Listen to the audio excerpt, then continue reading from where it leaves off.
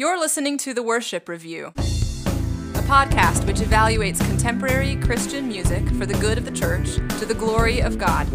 This podcast is for the whole church to encourage thoughtful engagement with the words, emotions, and ideas in our music. We hope you enjoy this week's episode. Hello and welcome back to another episode of The Worship Review. My name is Colin. I'm a history professor at a research university in the Midwest. As ever, I'm joined by my co-host Tyler. I'm Tyler, happily back in the States and doing work on linguistics. Tyler, you don't sound terrible. This is great. Well, you haven't heard what I have to say yet, so don't get too excited. Well, yeah, I mean, in style, not necessarily in substance. I mean, substance is always questionable. And Tyler and I, for the first time in this whole series, are not actually joined by a guest host. Nobody wanted to hang out with us anymore after seeing the way that we treated all of our guests. That's true. They just ran away. So it's just us.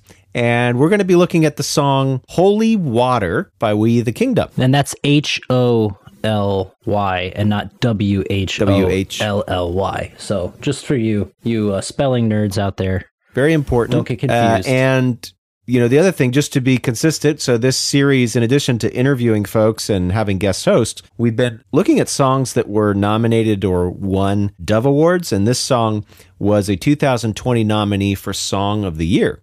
Yeah. Pretty impressive. And just a little bit more about that, too. The band had 2 Grammy Awards, actually. The album on which this song, which was originally introduced as a solo single and then became the titular song in an album, that won Best Contemporary Christian Music Album at the Grammys.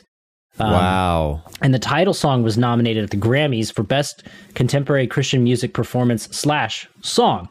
And then, of course, at the Dove Awards, they were Artist of the Year, and they got Album of the Year, too. So even though this song was not adorned so highly at the Dove Awards, the group and the album were.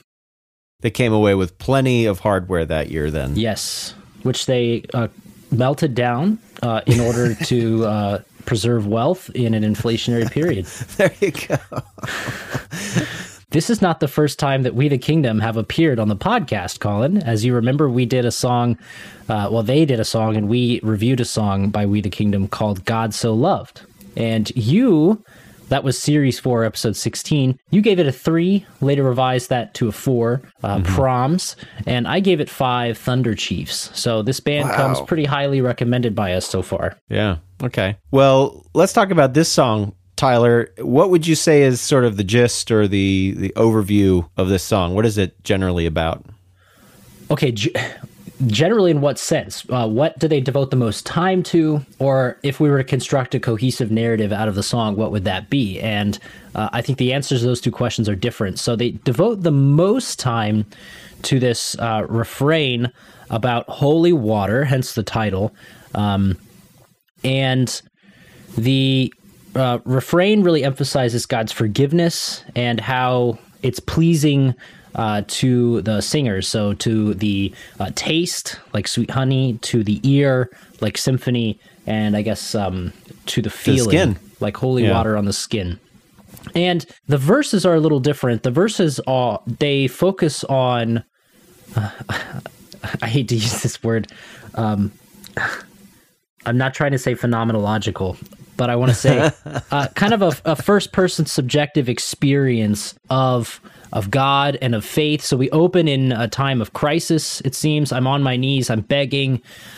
We have, isolation, loneliness, walking on desert roads, needing God, and then reflecting on where we were, a dead man walking, needing God still. And then we also have an emphasis on God's grace and how that is what inspires change in the person, and also an appeal to be baptized. So I think it's doing a lot of different things. The baptize appeal, obviously, if baptism happens one time, must be a kind of evangelistic tactic to get people to convert and be baptized, get people to believe. And the rest of the song really seems to be emphasizing one's dependence on God and on his grace. Well, Tyler, that summary was absolutely phenomenological. By that I mean, because phenomenological means phenomenal to like the maximum, right? Isn't that what that word means? To the logical degree. Yes. Like as far as logic can carry it. Yes, exactly. Right. So anyway, phenomenological job, Tyler. Let him in on the inside joke. Hello, this is Dr. Grande. Today's question asks if I can provide examples of what narcissists do to make other people believe that they are more intelligent than they actually are. The irony of many of these items is that they actually make the narcissist look less intelligent. So these are things that narcissists do that they believe makes them look more intelligent, but they don't necessarily actually make them appear smarter. Moving to item number 2, this is using words incorrectly. Of course, the irony here is that the narcissist tries to correct other people's grammar, but they often use words incorrectly themselves. This is particularly true of technical jargon outside the narcissist field. I find that much of the time this happens when the narcissist hears somebody that they respect use an unusual word. Then the narcissist tries to figure out the meaning of that word from the context or from what the word sounds similar to. And what really stands out to me is when the narcissist uses the word in a way that's way off, rather than a common or understandable mistake in terms of using that word. So a couple of examples that I've seen, there's this word phenomenological. I've seen a narcissist use this to mean phenomenal, like phenomenological is a better version of the word phenomenal. Of course, it doesn't mean that. It's the study of structures of consciousness as experienced from a first-person point of view. It's a pretty common word when talking about qualitative research, right? So they just hear the word and they make an assumption about what it means. And then again, without researching it, they just start using it. So the first lyric set.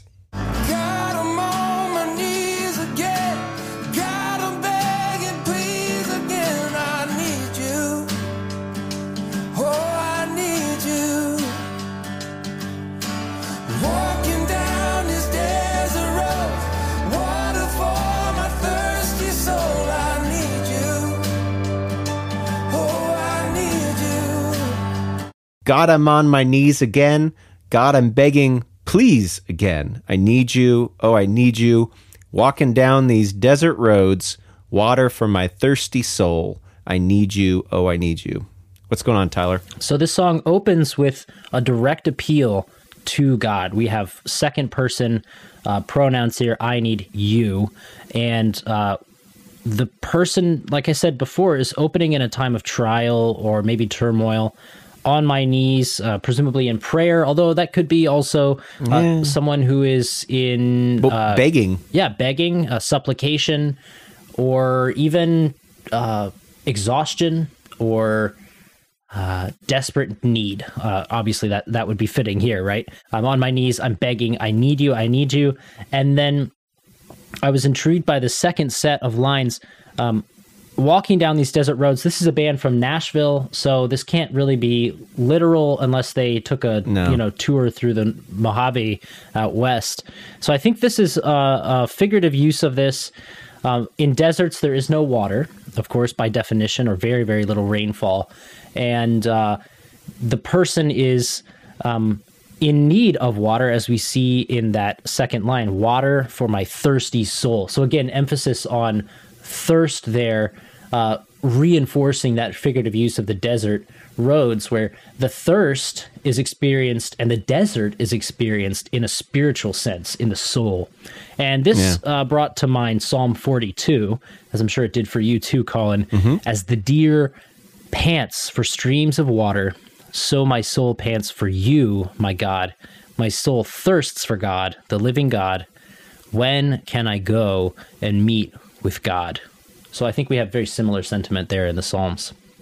I'll just say, everything you said, I think, spot on. It did bother me slightly, and this is a nitpick maybe, but I found it a little bit awkward to be talking in the first half of the verse about being on your knees and begging, and then the image shifts where the person is walking. Like, it's just, and again, I get that it's just two different metaphors, but kind of to have them so close together, I found a little bit jarring. Yeah.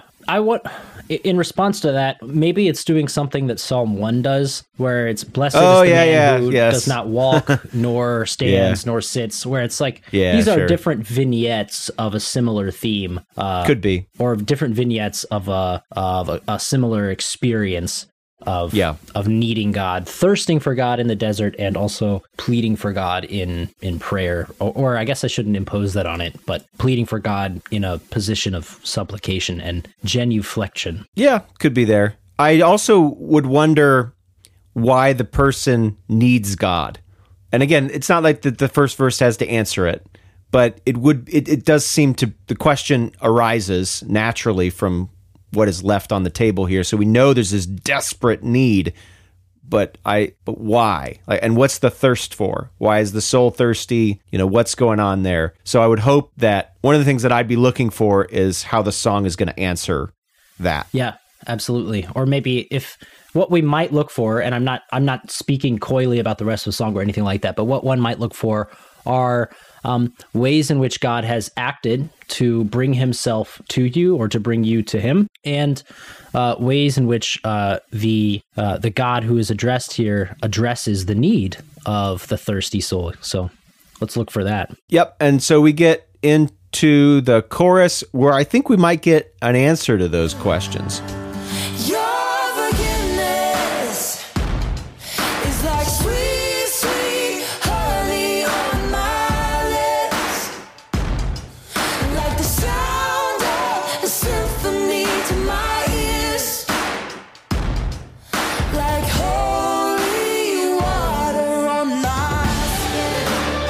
Your forgiveness is like sweet, sweet honey on my lips, like the sound of a symphony to my ears, like holy water on my skin. Hey!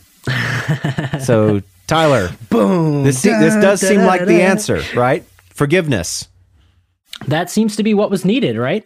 Yeah. I think so. That could be the answer to that thirst, the thirst for forgiveness. I think one might look for some description of what needed forgiving, but it's good to see the forgiveness is there.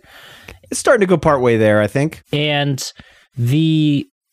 I couldn't help, but when I saw honey, I thought of all of these different scriptural references to either the law of the Lord being more precious than gold and sweeter than honey. That's from Psalm 19, or Psalm 81, where God says, if my people would listen to me, you would be fed with the finest of wheat and with honey from the rock. So drawing out this sweetness from what looks to be a place where you can't typically find honey. Or even Psalm 119, how sweet are your words to my taste, sweeter than honey to my mouth. So I think that it's interesting that they didn't choose the word of God or the law of God, but the forgiveness of God. Yeah. Which I don't want to do too many gymnastics here, but if we can think about it, what is the vehicle for delivering God's forgiveness? It is the word, the Logos, Christ himself. So right. I think it works. I think so too. But then, so that the idea of honey is got a lot in Scripture, and then there's kind of a movement into again other kind of metaphors, but maybe that have a little bit less scriptural backing. That's not the end of the world. I mean, you can use a perfectly good metaphor that's not in Scripture as long as it works. So forgiveness is like the sound of a symphony to my ears, and like holy water on my skin. Yeah. All three of these are similes, of course, introduced by like, and then the sound of symphony to my ears. I like the sound of symphonies. It's pleasing. You have a bunch of diverse instruments, and they're all able to play together, and they tune to the same frequency to get everything just right. And it's when they play pleasing music, it's very pleasing. When they play scary music, it's very scary. So. I'm not sure exactly what to make of it, other than it's probably meant to be pleasant. And the holy water on the skin. That's a weird one, isn't it? I mean, especially what is holy water? So, in the narrative so far, if I guess I don't want to carry that desert image too long, but it would seem cruel if someone came to you in a desert and you gave them honey. Like, it almost seems like they would be dehydrated and honey would not be able to be all sticky. Yeah. And then you put water on their skin, they'd probably be a little grumpy. But yeah. but I think okay. There's an elephant in the room, Colin. Do you see the elephant in the room? It's the holy water. Yeah. Yeah, we got some potential Catholicism and or all that kind of thing. Or I don't know. I mean, okay. I'm going to make a case here for the words holy water, okay? Because they do appear in Scripture. All right, but bear with me because there's a little bit of setting up to do, okay? So in Exodus 30, God is telling Moses how to put together all the different pieces that are going to become the tabernacle. And he tells Moses, starting at verse 17, "Then the Lord said to Moses, make a bronze basin with its bronze stand for washing. Place it between the tent of meeting and the altar and put water in it. Aaron and his sons are to wash their hands and feet with water from it." So this is a bronze basin for ritual purification and cleansing of the Levites when they go into the temple or the tabernacle, the tent of meeting. In Numbers 5, okay, so a book of the Bible, 2 books of the Bible later, we have this explanation from God of how a man who suspects his wife has been in adultery can have her tried before God. And God says in Numbers 5, starting in verse 16, "The priest shall bring her," this woman who's been accused, "and have her stand before the Lord. Then he shall take some holy water in a clay jar and put some dust from the tabernacle floor into the water."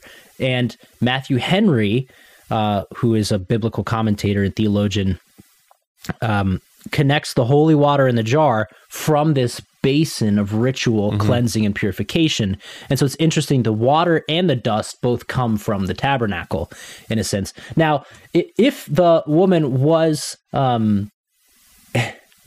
this is a little bit deep here, and probably, I hope it's not too much of a distraction, but what I'm trying to do with this is to set up a legitimate sense in which holy water can be justified solely on biblical terms, okay? If the woman had committed adultery, she would have to drink this water, and a sacrifice would be burnt. And if she had conceived through adultery, this would bring a curse upon her and cause her to miscarry. So pretty grim stuff. But at the very least, in Numbers 5, we can say there is a category in the tabernacle period of holy water, and it does seem to have this power.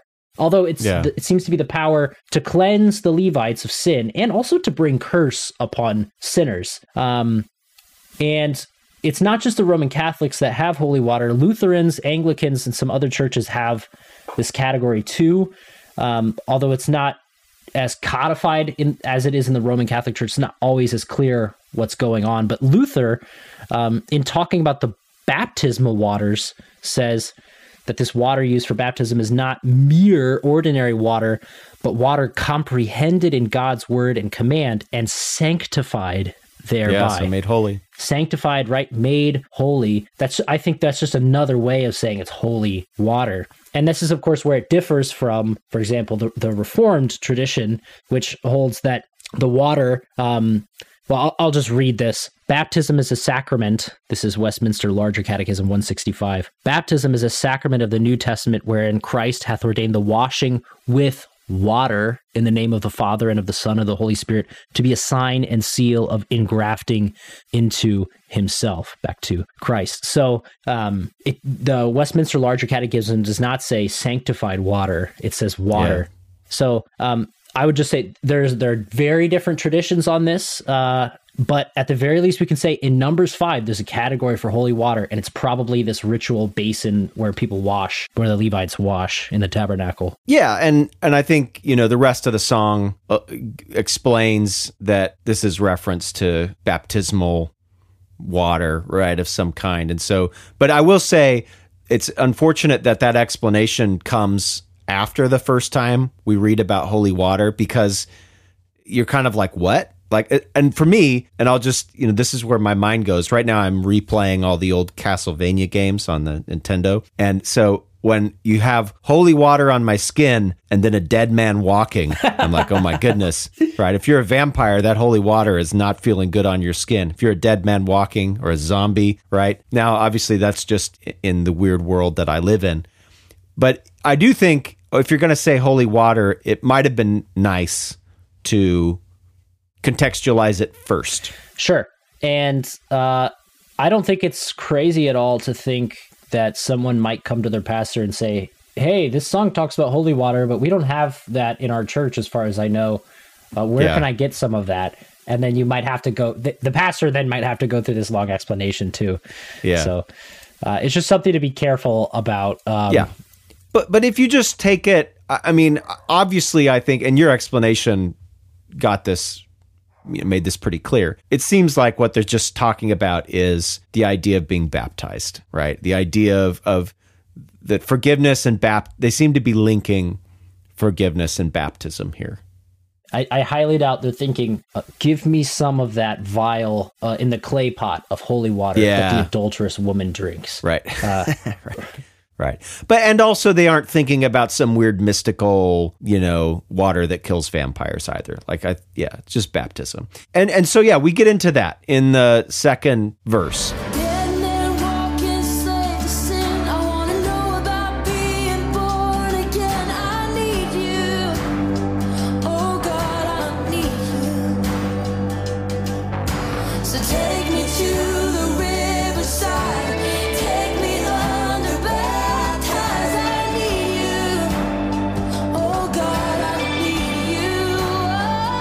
Dead man walking, slave to sin. I want to know about being born again. I need you. Oh God, I need you. So take me to the riverside. Take me under. Baptize. I need you. Oh God, I need you. Uh-oh. Tyler, so not a vampire here, but what is happening here? Okay. I'm going to take these in two chunks because the second chunk begins with so, which I think is important. So the first chunk, dead man walking. This person was... as Ephesians 2:1 says, as for you, you were dead in your transgressions and sins. So I think this is what's going on. Of course, these people whom Paul is writing to in Ephesus, they knew that they were, according to biology, alive.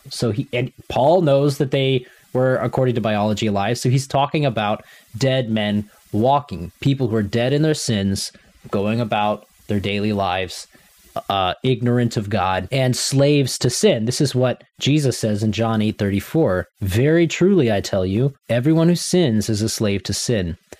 And the person in the song wants to know about being born again. Now, this reminds, of course, of Nicodemus, when Nicodemus comes to Christ by night and asks, how can someone be born when they are old, in John 3, and Jesus replies, very truly I tell you, no one can enter the kingdom of God unless he is born of water and the Spirit, unless he's born again. So this, of course, is talking about baptism. And I need you, oh God, I need you, this refrain, which now that I think of it, reminds me of, Lord, I need you, I need you. Lord, I need you, oh, I need you. Every hour I need you. My one defense, my righteousness. Oh God, how I need you. Yeah, exactly. I don't think that's on accident. I think that's another one of these, again, we talked to Mark and Mike, who did this study on, how the lifespans of songs are getting shorter, Christian music. And and one of the things that we talked about on that podcast was how probably what some songwriters are doing is putting in references to more timeless songs to give their flash in the pan song just a couple more weeks on the charts. Sure. And I think that was maybe what's going on here. Well, after this set of I need yous, we have this so. And of course, the so introduces a resolution. We have all of this buildup. What's the resolution? Take me to the riverside, take me under, baptize. So, boom, this is what has been needed this whole time, I think. I need you to baptize me. And Jesus himself was baptized in the Jordan. And so I think this, of course, in kind of modern, I don't know, Lutheran, Presbyterian, Anglican churches, we might look at getting baptized in a river in a more, well, how do I put this? It is atypical in many modern churches to see what's called immersion. Well, but I'm not talking about baptism in you're literally talking about the scene. You're not even going to immersion versus exactly. Sprinkling. I'm not talking about baptism by immersion versus baptism by sprinkling, which I don't want to upset any of our listeners, but I obviously have opinions about that. Well, and just by the way, just a disclaimer, I was baptized in a river, so. Okay. Well, anyway, go ahead. So what I was going to say Tyler. is baptism in rivers Why is my baptism invalid. not valid? Exactly. No, what I mean to say is here, I think even though it is atypical in many modern churches, it clearly was the practice of John the Baptist. It is clearly how Christ was baptized. And that's all I wanted to say about that, I guess. I don't think it's necessary, so I don't think you need to demand to be taken to the riverside. But I wouldn't necessarily prohibit it either, if that makes sense. Not necessarily. I certainly wouldn't prohibit it. And interestingly, this kind of gets back to that conversation about the holy water we were having before. Yeah, because the river water, right, is common. What the song does talk about is holy water, which set apart water, consecrated water, and river water is not that. Like absolutely not. I'm not going to speak from like a Reformed perspective, but I would say I think if I may speak for Lutherans for a moment without upsetting them, if the water which is used in baptism is sanctified, then water would they baptize in a river? Let's say there's a sect of Lutherans. I'm just saying, like, logically, we have to make sense of this.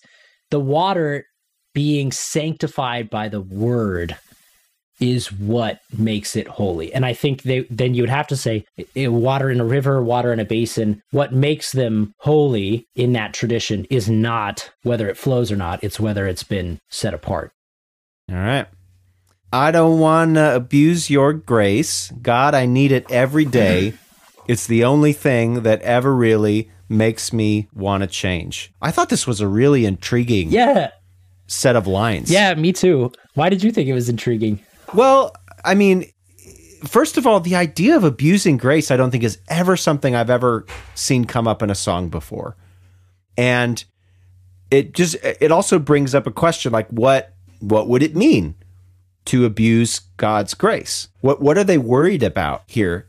I think it's a legitimate concern.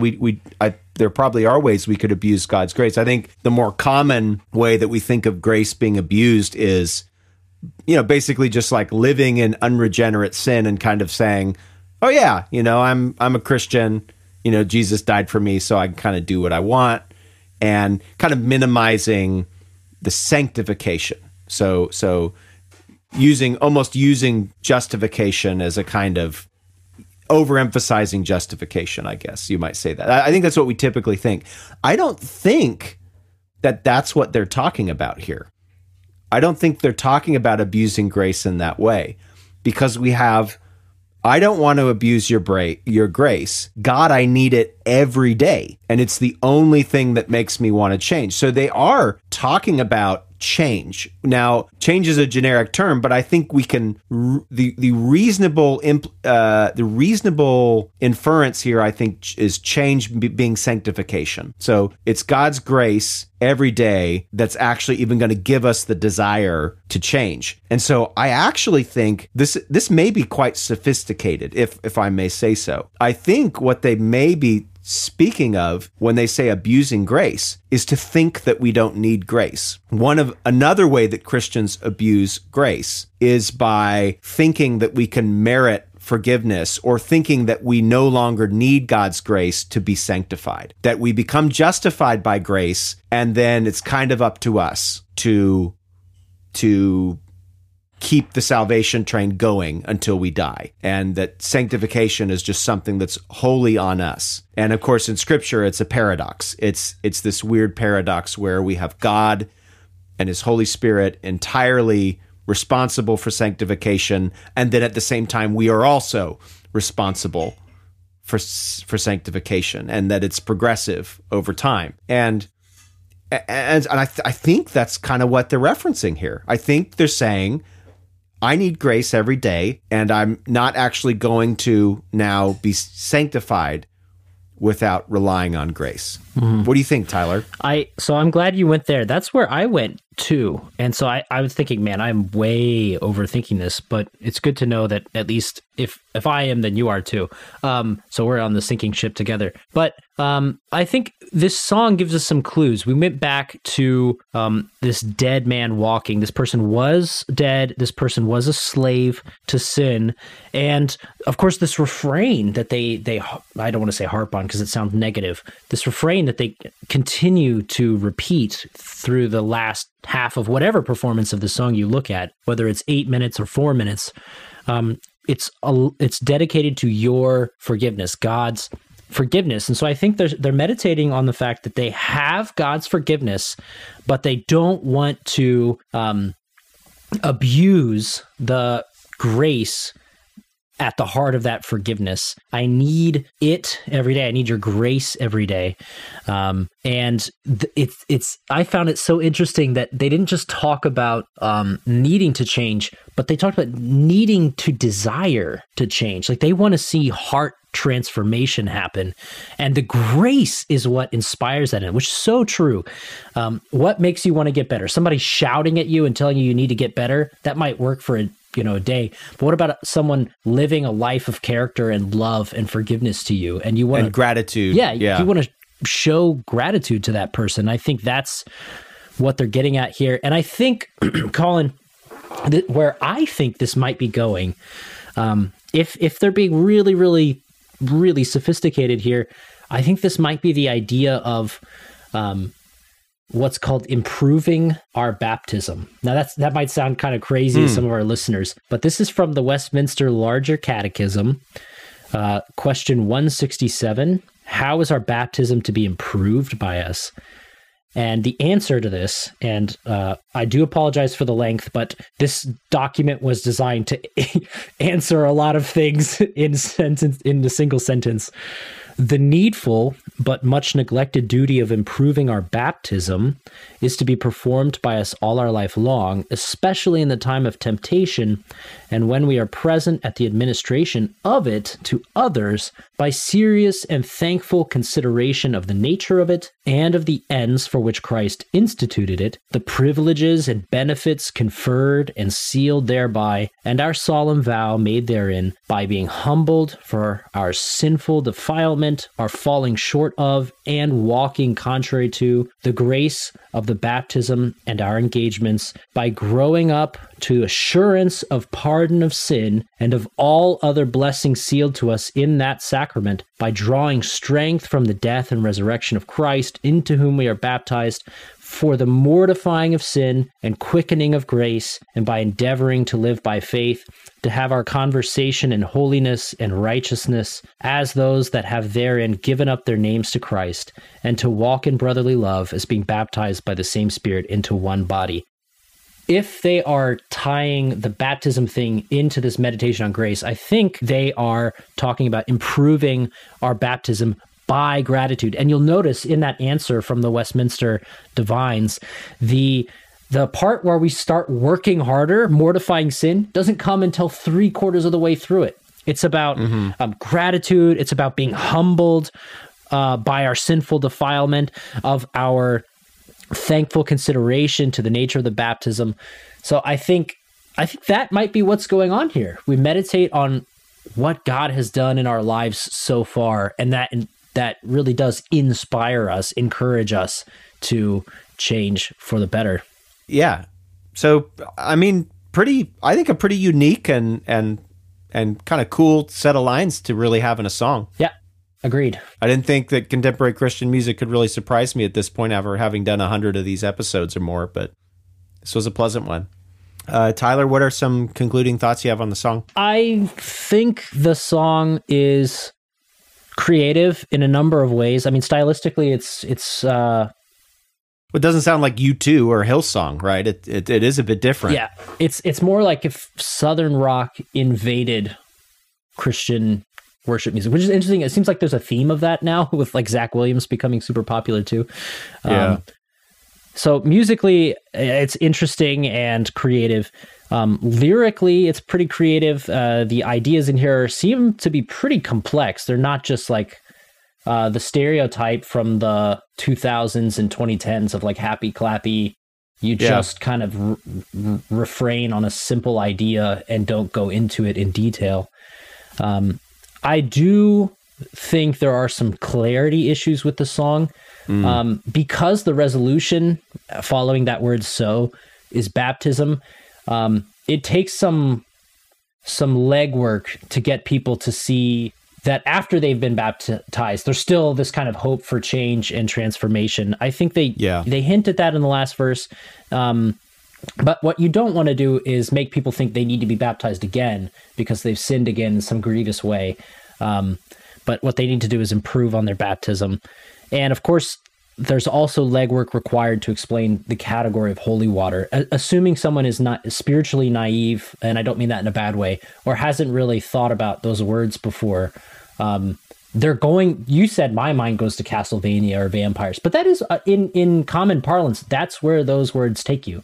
If you just said holy water in a secular context, people would think it was for either an exorcism or for driving out a vampire, sprinkling it on his head. So you can, if you play D&D, there's all kinds of places you could go. But I just think it's cool, it's interesting, it's thoughtful, it's creative, but it requires, if you're going to put that in your church, you got to do some work from up front to make sure people know what you're talking about. What do you think, Colin? Yeah, I agree, Tyler. I think, I won't restate what you said, but very creative, refreshing in some ways even, but also still convoluted. Like, I think it could use a few more passes through the kind of editing and framing process to kind of get it. This is a good song. It's not a great song, but it's a good song. Yeah, it's even a very good song. And how many songs do you know that meditate strictly on God's forgiveness being a delight to the senses? That's cool. Yeah, taste and see that the Lord is good. And I think this song is kind of, in fact, it's kind of demystifying in some ways forgiveness by attaching it to the senses. It's not making forgiveness just some inner feeling that you have. It's kind of saying, no, forgiveness is something that affects your body. It's something that affects your life, your biology, Yeah. So, Tyler, what'd you rate the song? I'm going to give it 4 out of 5. This 4 that I would give it is a 4 with a star. And it's a big star because I don't know if I can say anymore that like a 3 means I approve of it for use in worship or something. Things are so complicated there that it seems like it's a 4. And if you're going to do it, you got to explain a lot. Does that make sense? Yeah. So it's like a 4 with a caveat attached. 4 out of 5 banjos in church. Now, help me understand this one. Because the version of this on YouTube that I saw, was this the one where they're in the church and there's like a guest vocalist as well? Yeah, her name is Tasha Cobbs Leonard, and they have and again, I don't mean this in a bad way, but they have a slightly out of tune piano which adds a little bit of charm to it, and maybe a very out of tune piano that adds charm to it, which I've seen in also like Southern rock and Southern indie do this sometimes for effect. But then there's a guy in the first pew sitting there with a banjo plucking away. And I just thought, man, I don't know. Is this the first time we've seen in a music video that's recorded in a church a banjo brought in there? I think so. I watched 3 videos, and that was the last one that I saw. And I was pleased because I thought the song was kind of fun and interesting. And then I thought, oh, how's this going to hold up in a more muted setting? And it still holds up really well. Like, the song is just, it's got a kind of power to it. You know, it's got a kind of force to it, just the way that it is. It's really refreshing. It's not Hillsong. You know, it's not like 7-minute long meditation, you know. It's packed. And so therefore I gave it 4 out of 5 sweet jams, because Marmalade. No, not that kind of jam, like music jam. I think this is like a musician's song. When I, you know, as I've reviewed songs on this podcast, none of them, I don't think any of them have made me just think, oh, that would be, you know, because I'm not leading worship anymore. And none of them have made me want to just jump back in the saddle. This was the first one where I just thought, man, this would be really fun to like play this song. It would be fun to have a bunch of people that were kind of, you know, singing this song, and, you know, good drummer, and, you know, just a bunch of people. It would be a nice kind of cathartic experience to play this song. Yeah, there's such a heavy drum beat on 2 and 4 when they go, your forgiveness, bah, yeah, bah. It's like sweet, bah. You just feel it. Your forgiveness is like sweet, sweet honey on my lips. Everyone's subtly either headbanging or kind of rocking, and you kind of feel the music for sure. But it's nice that the lyrics actually provide substance to headbang to as well. Definitely.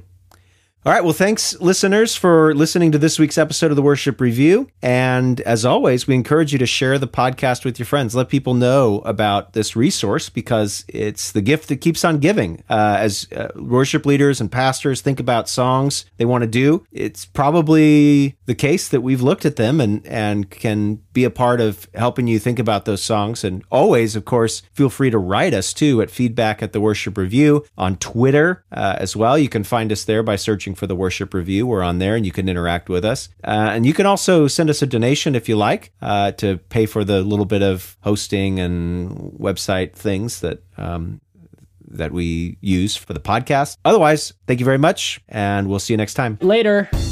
You've been listening to The Worship Review. Please subscribe to the podcast, leave a comment, or email us at feedback@theworshipreview.com.